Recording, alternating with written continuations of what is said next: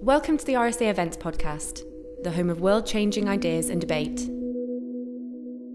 Hello everyone, I'm Anthony Painter, the RSA's Chief Research and Impact Officer, and it's my great pleasure to welcome you to today's RSA Thursday lunchtime event. I can't wait to get stuck into our conversation today because, as you're no doubt aware, the panellists sat beside me virtually really are some of the UK's leading experts thinking and writing about inequality and poverty today. So thank you so much for taking the time to join us, Helen Barnard, Kate Pickett and Stuart Lansley. I'll introduce you all in detail individually in a little bit, but a very big welcome to you all now. Thank you for joining us this lunchtime. We need our panel's counsel today more than ever, because the pandemic has only exacerbated the already intolerable gulf between those in our society who have the least and those who have the most. And if you're interested to know more about the forces that set all this in motion, Stuart's new book, the publication of which draws us all together today, is a fantastic primer on the 200-year history of inequality and poverty in Britain. The book, The Richer, the Poorer, How Britain Enriched the Few and Failed the Poor, shows how, for 200 years, powerful elites have become enriched alongside surging inequality, mass poverty, and weakened social resilience. We're going to hear some very short scene-setting statements from each of our panellists in turn, and then we'll have a conversation together. So first up, it's my real pleasure to introduce Stuart Lansley. Stuart is a visiting fellow at the University of Bristol School of Policy Studies, and he is author of a number of books, including Breadline Britain and The Cost of Inequality. He's a council member of the Progressive Economy Forum, a fellow of the Academy of Social Sciences, and a member of the National Advisory Panel of CLAS. Stuart, it's fantastic to have you here today. Welcome, and over to you. Well, I mean, a huge thanks to RSA for hosting this debate. I mean, on one of the big issues of the time as to whether we can and are going to build a better post-COVID society. Now, one of the tests of whether we succeed in that must be that we reduce the current heightened levels of inequality and poverty. There's been an interesting debate in the press in the last few weeks about comparing today with the 1970s. Now, both these periods have been turbulent, but the 1970s has one very important distinction, which is that it had this remarkable historical achievement of being the high point for equality and a low point for poverty. This was very short-lived, and we've never actually done better than in the 1970s. It's no coincidence if we look at the sort of indicators of well-being today, there are more food banks in the UK than there are branches of Greggs. The top 10th of wealth holders in Britain hold 10 times as much wealth as the bottom 40% altogether. The values of the Victorian Poor Law, which was coercive and harsh and mean, have had as much influence in the last few decades as William Beveridge's values of more progressive values of universalism and generosity. So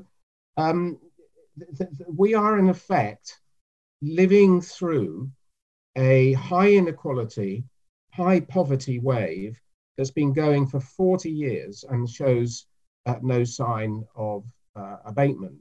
Now, why is it that we've had this great surge in inequality in the last 40 years? Why is it that nearly 1 in 3 children are in poverty on the official definition today? That's more than double the level in the 1970s. And I think there are 2 main reasons. The first one is that egalitarians kind of lost the argument, lost the battle of ideas in the 1970s, early 1980s, and we've never won it back. And related to that is that in the 1980s, this sort of economic counter-revolution that took place, which tried to dismantle parts of the social democratic agenda, had at its heart the idea that inequality was a good thing. We needed more inequality, more rewards at the top to build greater prosperity. Well, it hasn't worked. We've had the higher inequality, but we haven't had the economic gains that go with it. What's been created is a model of extractive capitalism, by which a small elite of financiers and corporate bosses have been able to secure a disproportionate size of the cake, using methods that have had negative impact for the rest of society, negative impact on wages, working conditions, small suppliers, and taxpayers. Now, what Britain has as part of this big high inequality, is an economic and social bias to inequality. I've called it sort of leveling up at the top, created by leveling down at the bottom. Now, all civilized societies need to justify their inequalities. And it's very difficult to find a defense for the current levels of inequality and poverty, theoretically or in terms of empirical evidence. So the moral case, is it right that large numbers are able to earn more in a month or even less than the majority of the population earn in a lifetime?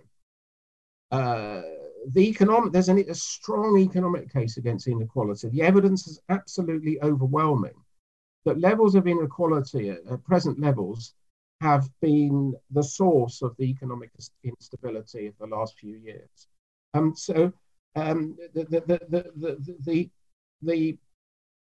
If we are to create a better society, we must tackle this level of inequality, which is the source of so many problems in society, weakening democracy, many of our social ills, the loss of the reduction in social resilience in many communities. And to do so, what we need is a program of reform that eliminates the inequality bias and creates new equality instruments. And in order to do that, we need a kind of transformative program, different from, but akin to what happened in 1945. We need, in essence, a 1945 moment. And as William Beveridge said in his 1942 report, which helped launch the post-war welfare state, the time is not for patching. Thank you. Thank you, Stuart. A bracing and passionate call to arms to kick us off today. And next up, we're delighted to be joined by Helen Barnard. Helen is Associate Director of the Joseph Rowntree Foundation, one of the leading organisations working on tackling poverty in the UK, some might say the leading, and the Research and Policy Director of Pro Bono Economics. Helen has worked across policy and analysis at JRF, and from April 20 to mid-2021, she led the organisation as director. She built the first iteration of JRF's monitoring and analysis team, examining the key social, economic and public policy trends and changes affecting people and places in poverty. It's wonderful to have you here today, Helen, and over to you. Thanks, Anthony, and thanks, Stuart, for writing such a thought-provoking book for our discussion today.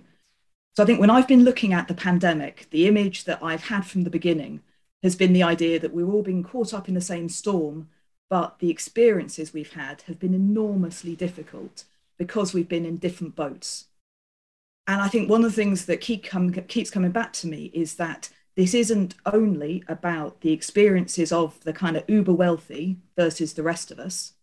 It is as much about the difference in experience between the big group in the middle of our society and the bottom 20% or so. And that has been quite a lot of the inequality that we've seen growing. And for me, that is one of the reasons it is so challenging to tackle inequality, is because we need to redesign systems that, as Stuart said, do massively benefit the very, very wealthy. But actually, they also bring immediate benefits to many people in the middle of society who will not think of themselves as being particularly wealthy or privileged. So if you look at the economic impacts of the pandemic, There is a large group of people who came into the pandemic in secure jobs that they could do from home, living in decently sized homes that they own. And whilst, of course, people have experienced terrible loss and difficulty, economically, many of those people have actually come out of the pandemic in a really good way. You know, they have built up savings. They are coming out with more security. Whereas there is the group at the bottom who came in either out of work or in low paid and insecure jobs. And those people have borne the brunt of both the risk if they're working out in the community or of job losses. They have run down savings, they have run up debt, they have gone without essentials. They are coming out of the pandemic in a much even worse position than they came in. Now we did, though, it's worth saying, we saw unprecedented government help. So particularly the boost to universal credit that the government made very early on. That was more than I think any of us in this territory had thought was remotely feasible pre-pandemic. Now, of course, what we see is the Chancellor trying to rein in spending. He wants to go back to his political base as a low-tax Conservative. But what I found really striking in the enormous effort that went into the last budget, holding on to that universal credit boost, is the breadth of support and the number of people from across the political spectrum who came out batting for social security as a positive good. Now, I don't think I've seen that kind of coalition and discussion actually ever in my time working on this. Now, that we didn't get everything we wanted, but we did get the Chancellor to put £3 billion of permanent spending into social security. Now, again, that is more than any of us were trying for in the budget coming up for the pandemic. What we failed to do was secure the support that was desperately needed for people out of work. That's a much bigger mountain to climb. But I think the last thing I'd say is I think we sometimes fall into the trap of thinking that we should focus all of our energy on social security as the way to prevent poverty. And we need to do more to challenge some of the other systems, which mean social security has to do so much heavy lifting. And that brings me back to my last point about why it's so challenging to reduce inequality, because many of those systems benefit people in the middle, large groups of people.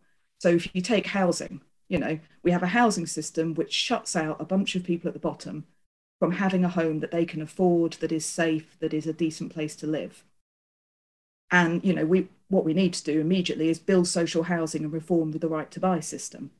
But actually, the political imperative to make sure house prices keep rising and to view any fall in house prices as a catastrophe, that obviously it is partly about the uber wealthy. It's actually mostly because enormous numbers of voters will panic if they see their house price starting to go down. And that means that there is a constant pumping up of the demand for housing. Now, winning that battle, convincing, you know, Middle England that it's actually okay if your house price doesn't rise a lot, that is an enormous battle to win. And similarly with the labour market, we need to improve rights at the bottom of the labour market. But that is going to affect not just big corporations with bosses that it's easy to hate and it's easy to say, look, you know, you guys are rich, you make lots of money. Most people don't work for those corporations. They don't work for Sports Direct. They work for small, medium-sized companies, myriad across the country on tight margins. Nobody is getting rich. It is all those businesses that will have to change. And what that means is that I think to properly tackle inequality, we need to have a conversation with the public, which is about changes that will affect most of them, as well as changes that will affect that small group at the top. We need to do both. But I think that even when we've been successful in tackling poverty, we have often done remarkably badly at talking to the public in ways they can connect with about the changes we need to see in systems that they currently do quite well out of. And I think that is a very hard thing to do, but it's what we have to do to secure sustainable change that won't be reversed the next time you get a change in government. Brilliant. Thank you, Helen. So these sort of densely bound interlocking systems are critical, and we'll come back to that. And obviously, despite recent significant successes, for example, on the Universal Credit campaign, there are still these political headwinds, which we'll also come back to later on in the conversation. And finally, we're thrilled to be joined by Professor Kate Pickett. Kate Pickett is Professor of Epidemiology and Deputy Director of the Centre for Future Health at the University of York. She's co-author with Richard Wilkinson of the landmark text, The Spirit Level and the Inner Level, and is co-founder and patron of the Equality Trust, trustee of the Wellbeing Economy Alliance, and was chair of the Greater Manchester Independent Inequalities Commission in 2020 to 2021. Thank you so much for being here, Kate, and over to you. Thank you. Thanks for the introduction. And like Helen, I'd like to thank Stuart for writing such an excellent history of inequality in this country and his eloquent exposition of why it's so important.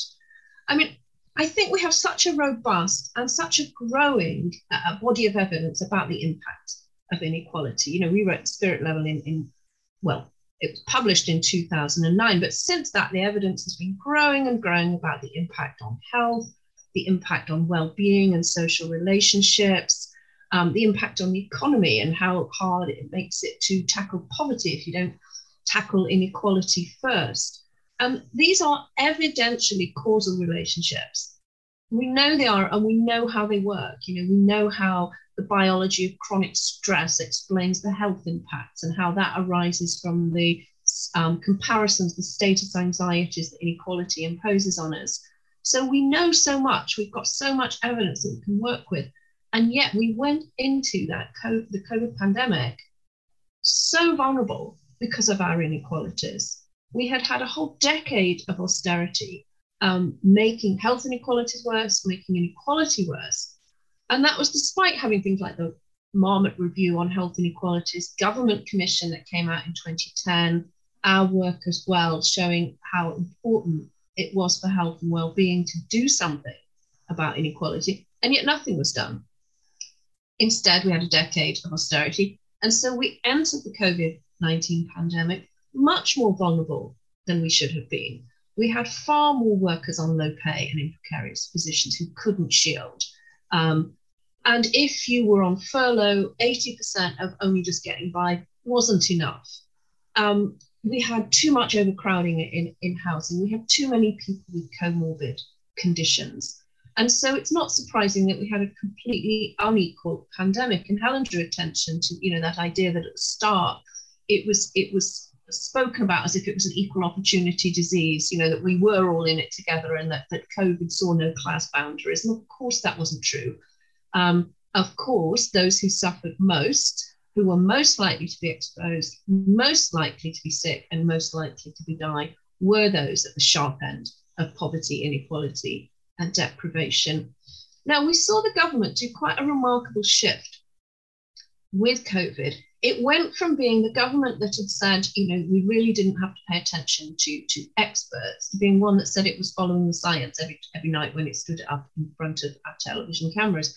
And it's true that they have paid attention to some extent to the public health science that they needed to. But why weren't they paying attention to the science and the social sciences of the previous decades that told them inequality was bad for the health of the population? Why weren't they listening to the policy experts who knew what to do about it? And it's because they have vested interests and they didn't want to tackle these things, not because they didn't know it was important and not because they didn't know what they should be doing about it. So if we actually want to see true levelling up, and we have levelling up now as the government's stated agenda, and I believe that they want to prioritise that. I think that is right. But I think what they need to recognise is that inequality reduction and poverty amelioration and tackling deprivation and investing in early years and families, that is at the heart of levelling up, not building bridges and big infrastructure projects and giving money to the Tory towns. They need to really tackle the inequality and the poverty that are the root causes of the gaps in our society and what needs to be addressed. And that's everything from investing in early years education to tackling skills deficits, but it is about putting people at the heart of the levelling up agenda and not about just thinking about getting a faster rail line from one bit of the north to the other bit of the north. And I suppose I'll just finish by saying that when we think about inequality as well, it is crucial for us having a more sustainable economy as well as an economy that is better for everybody. And we've got lots of emergencies to tackle at the moment. We have got the pandemic emergency, but we've got the climate emergency as well. And so if we're thinking about systems, and Helen talked a lot and very eloquently about needing to change systems, we need to think about our economy as embedded in social systems and all of that embedded in nature. We need to recognize the connections between all of those things and see that reducing inequality is important for all of those different agendas. And that's where we need to be at. And my final thought is that a lot of people think that the equality debate is sort of ideological, that if you're on the political left, of course you're in favour of greater equality. And if you're on the right, that there's some kind of attack on your liberty that needs to be sort of thought about. But this is beyond a moral issue.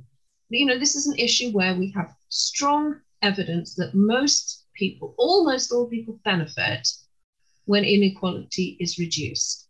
And so I don't think we necessarily need to worry about political agendas and moral arguments. We just need to keep convincing people of the data. And as Helen said, making that push to share with the people who can make the change or can tolerate change or call for change, making sure that they know what it is we have to do and how they will benefit as well.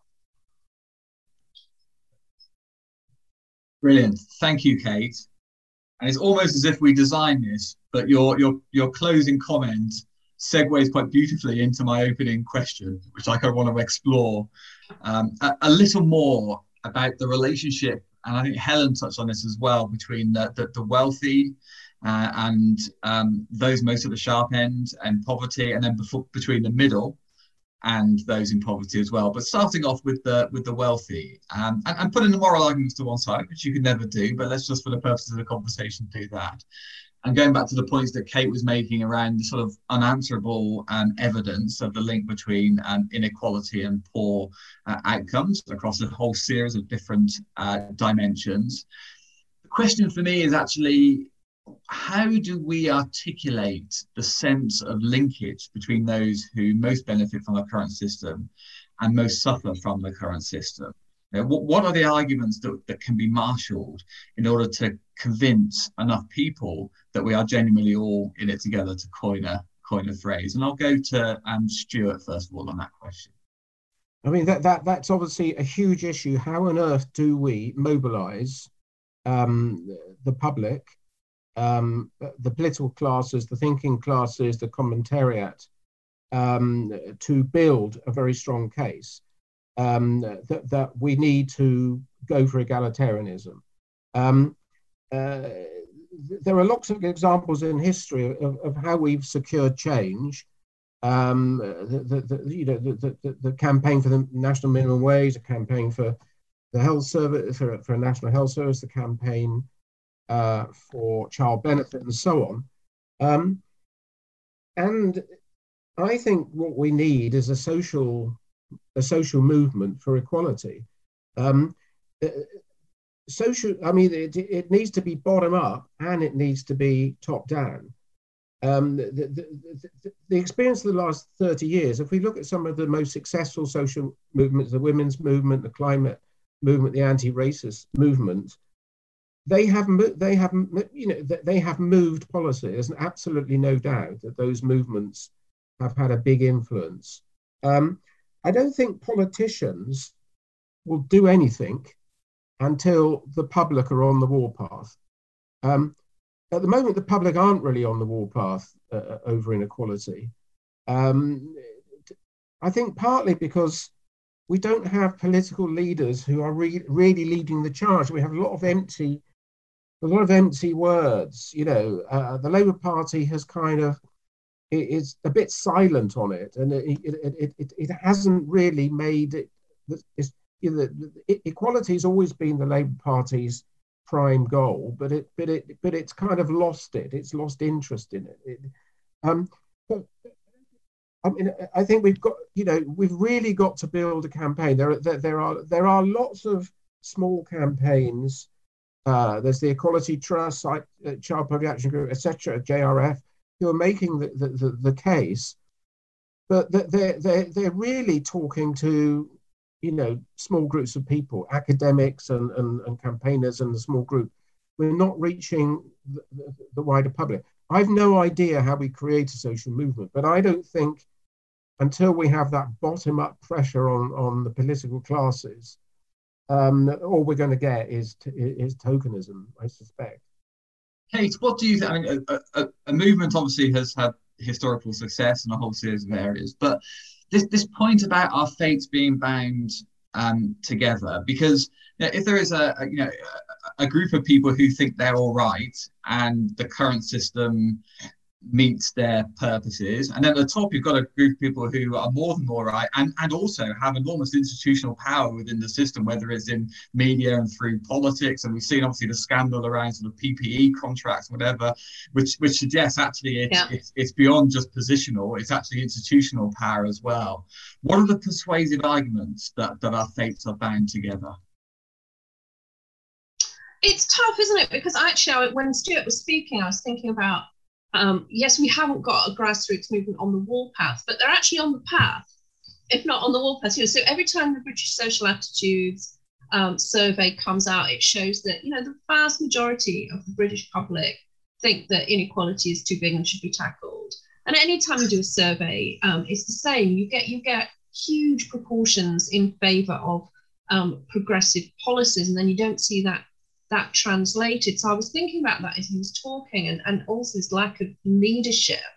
And I do think that's key to painting a vision of the connectedness of those at the bottom with those in the middle, and everybody except those at the very, very top for doing better with greater equality. But when I was thinking about leadership the other day, and a group of academics in the North, we've got a report coming out tomorrow, and we wanted somebody to write a preface for it on the impact of children, of the pandemic on children in the North. And we were thinking, who could write that? Who's shown real leadership, in tackling child poverty? And it's footballers and poets. It's not our politicians. And then if you think of the climate emergency, who's shown real leadership there? It's an 18-year-old Swedish girl.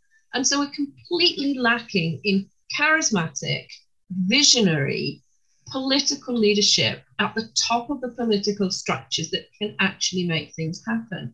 So that gap is huge, and that's who sort of needs to do that job. Because if Stuart does that job of joining it all together, or Helen does it, or I do it, we're just small voices that add to an evidence base. But to sort of galvanise everybody on the path to actually be on the warpath, that takes leadership, I think, more than it takes more evidence, more statistics, more data. Helen, in your opening sort of remarks, you sort of looked at this sort of issue of a sort of comfortable middle versus a sort of impoverished 20%. And I just wonder the degree to which that middle really is comfortable. In fact, we had some polling data out at the weekend, which showed sort of 7% of people basically are spending more than their income every month, but 38% are just about balancing the books every month. And you do wonder how you can build up an asset base, regardless of house prices, which are fairly liquid as an asset, how much you can build a sort of buffer, an asset base on the basis of balancing the books month to month. So I wonder whether there's more economic insecurity within that middle than maybe first meets the eye. So yes, definitely, and particularly if you look at it generationally, you can see younger generations, the level of economic insecurity is far higher than it was in previous generations. And in a sense, that feeds the problem of how do you get systematic change? Because everybody thinks of themselves as typical, and somebody, many people watching this event would think of themselves as just about managing or kind of just about keeping their balance, even if when you look objectively at where they sit in our distribution, they are at the middle or even the higher end. And that sense, I think, makes it very hard to convince people that we need to do a lot more about the bit of inequality which is at the bottom. But I also think, I mean, the challenge for me, I think it is about leadership, it is about those things, but it's about more than that. I think there is a real problem for our movement, as with a lot of others, that the way that people who work on this stuff all the time, the way that people who are caring deeply and activists perceive the issue, talk about it, is radically different to how most people in the population think and talk. And there's been some really interesting research done across quite a lot of social issues, quite a lot of campaigners, and I would include myself in that when we started looking at this. The way we talk about a problem quite often actively decreases support among the wider population for what we want to happen. And we have to learn to connect with the public where they are, not where we think they should be. And just telling them they're wrong and giving them 5 more stats to prove they're wrong doesn't just not work. It actually makes things significantly harder. So, you kind of take some of the worst policies like the benefit cap, which is a terrible policy. It's incredibly popular. It polls brilliantly because it keys into something real about how the public think and how they perceive the social security system. So I actually think the movement that exists is doing a lot of good, but many of us still need to learn to talk and connect with the public in a way that doesn't make our own base happy, actually. Because if you're talking in a way that gets your base cheering, almost certainly you are alienating the people in the middle that you have to win over. And we've seen in the climate movement, really interesting critiques now from people within that movement who are saying that some of the ways people are campaigning is alienating the large group of people in the middle who you have to win to make big change, not just incremental change. Yeah, brilliant, Helen. Thank you. And there's Kate, I think you've written about this, but there's a couple of sort of psychological glitches that human beings have that seem to be driving some of this. One is what's called sort of moral hazard, the fear of the free rider, which I think is why the benefits cap is so popular, because it seems to put a limit on that sort of free riding behaviour. The second, and I think sort of Tawny wrote about this, is about sort of acquisition and status and the drive for status. Jeff Bezos flying into space and all the rest. It's kind of unstoppable. There's no limits or parameters to the sort of acquisition of wealth, because with it comes ever greater status. And those two dynamics sort of interplay in quite a tricky way, don't they? And is that sort of description about right? And maybe we need to sort of shine a light on this a bit so we can reflect on ourselves a little more. Yeah, I think that's a really good point. We're still stuck, aren't we, with the legacy of greed is good, and this idea that consumption demonstrates your worth, and that we have to keep up and we have to display our status for other people to see, because that's really, really important. I remember some of Polly Toynbee's work talking to the sort of super rich who think that they are just in Helen's middle, even though they're in the sort of top bit of the top 1%. And certainly I've heard other people saying, that the reason that they need those vast amounts of wealth is to show that they're a little bit better than the people just below. And so it's a never-ending sort of race. But that, we can't do that within planetary boundaries. We can't just keep consuming and consuming to excess. And so we have to tackle inequality, because that releases that status pressure to some extent. You don't have to spend as much on consumer goods or spend as much to try and improve your status if you live in a more egalitarian society where you're judged less for those things. So I think this is at the crux of the joining together of the inequality reduction agenda and the tackling the climate emergency agenda is dealing with the forces that drive status consumption and over-consumerism. And they're tough things to challenge. I can't remember, was it Marx or somebody else who said that people would rather have a small house that's bigger than their neighbour's house rather than a big house that's smaller than their neighbour's house. So I mean, historically, it probably wasn't Marx, but it's been going on a long time. But those pressures are less in more equal societies. And of course, we're not in one. So it's hard for us to feel what that must feel like.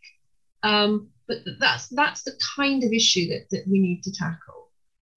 Hey, a couple of times you've referenced a sort of planetary boundary argument and the interconnectedness between social systems, the economy and nature.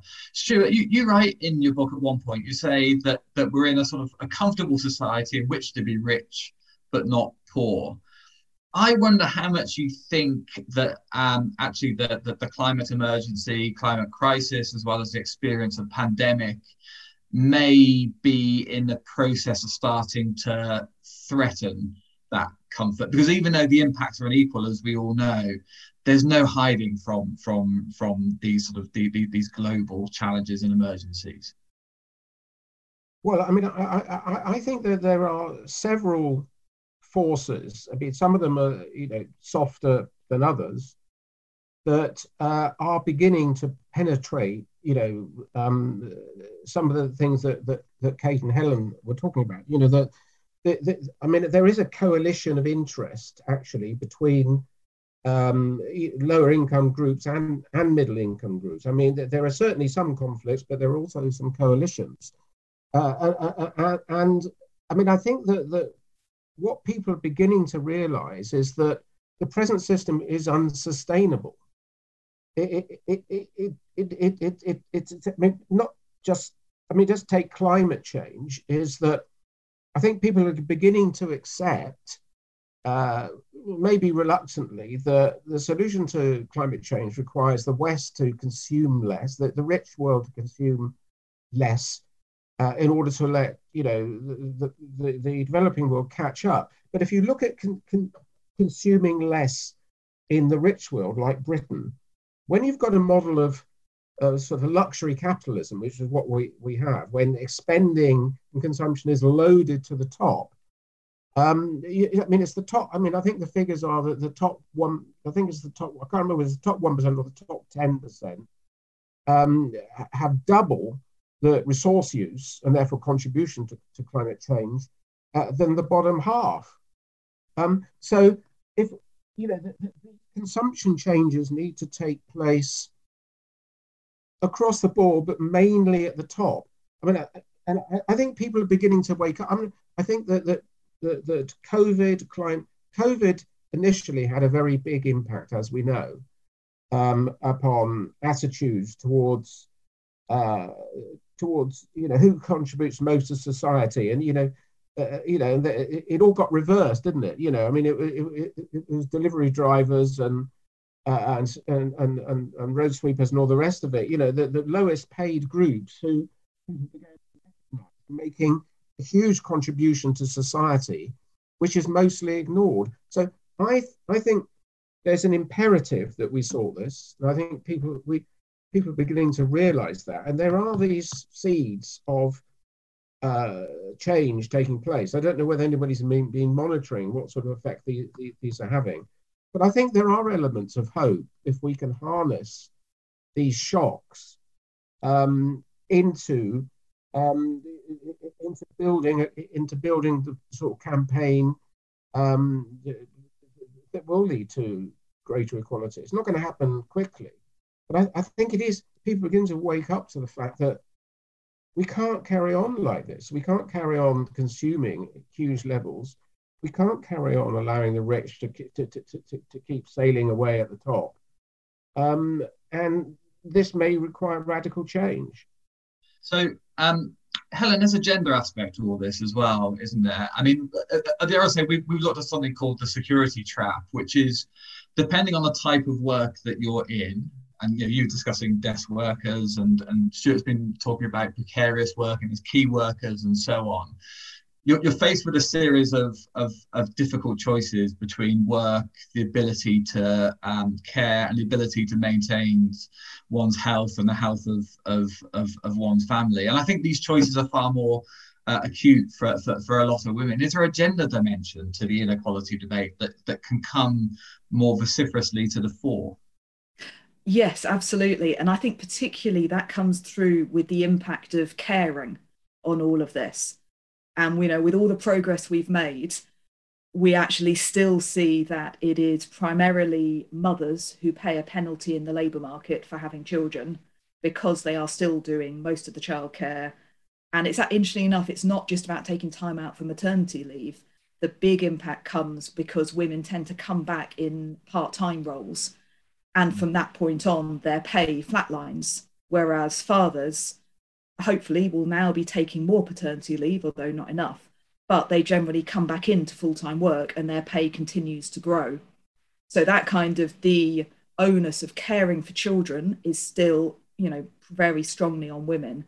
But also, as we've got more and more people living longer and living with multiple health conditions, again, it is still women who are doing a lot of the informal caring, and it is women who are clustered into the very low-paid, insecure jobs in the kind of caring industry. So I think it is all still playing out in very gendered lines, and actually in kind of more subtle ways, more day-to-day ways. So one thing, when you talk to people in poverty, the way that family dynamics work, that it is very often the women and mothers who are doing the kind of the lifting on how do you balance a budget that is not going to go far enough. So even if you've got two parents and they're working and both contributing, of course, it is more likely still to be the woman who is having to manage that household budget and who often acts as the shock absorber for the rest of the family. So women will very often be particularly going without in order so not just kids, but other adults can have what they need. And it's amazing, isn't it? With all the changes we've seen, actually, the gendered nature of life, particularly in the kind of that bottom 20%, is incredibly strong. And it's women who get stuck in poorly paid work because they need to balance caring with work.